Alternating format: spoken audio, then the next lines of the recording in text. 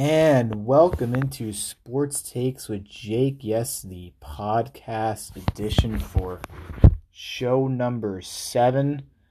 Got a lot of college basketball here.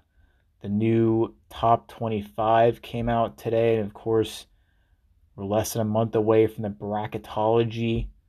Villanova currently on the 3 line here, winners of 5 straight, including a 74-66 win that I commentated over Georgetown at the Finneran Pavilion on Saturday afternoon on Senior Day.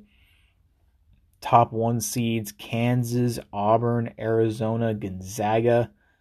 2 line: Kentucky, Purdue, Baylor, and Duke. 3 line: Villanova, Texas Tech, Illinois, and Wisconsin. And the 4 line: UCLA, Providence, Tennessee, and Alabama. Villanova basketball, like I said, they beat Georgetown Saturday, but Tuesday was the statement win. They went into Providence and beat number 8 Providence 89-84. Colin Gillespie, a career high, 33 points, including 23 in the second half. He made 5 of 8 from 3. For the women's team, a really nice win over DePaul on Sunday.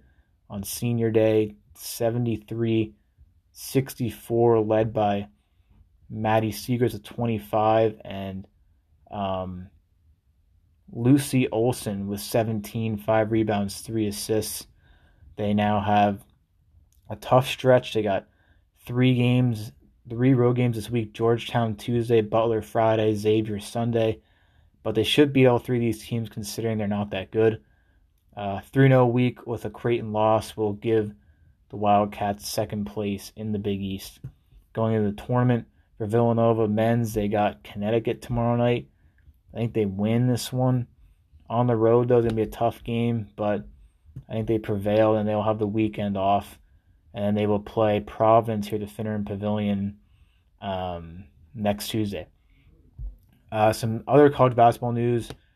Juwan Howard, the Michigan men's head basketball coach, suspended 5 games for his involvement in the melee after the Michigan-Wisconsin game yesterday. He hit Wisconsin assistant coach Joe Krabenhoff after Howard and Wisconsin coach Greg Garb were exchanging words after late game, I guess you want to call it misunderstanding.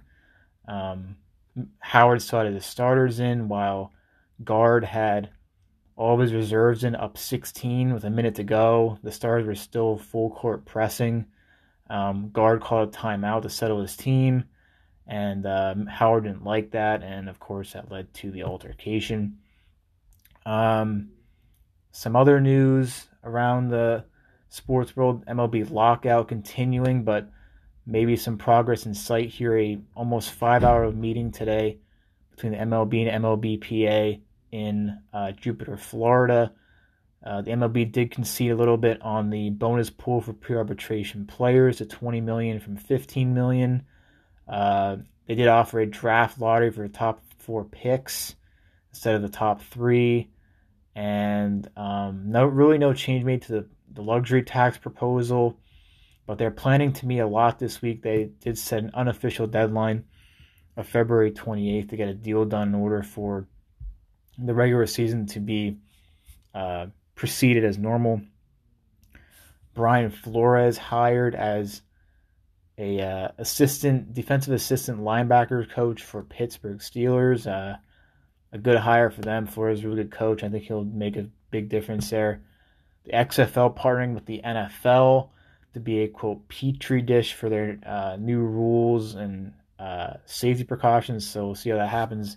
The XFL planning to start back up in February 2023 with the USFL planning to start this spring. And the Olympics wrapped up on Sunday. Norway leads the way with 16 gold medals. And Jesse Diggins won the silver in the 30-kilometer cross-country race, the last United States medal. Finland winning the gold, and men's hockey defeating Russia in that. So that's about it for this week. We'll be podcasting next week because I'll be on break, so we will have a more full podcast for you, and we will catch you all next week. Have a good night, everybody. God bless.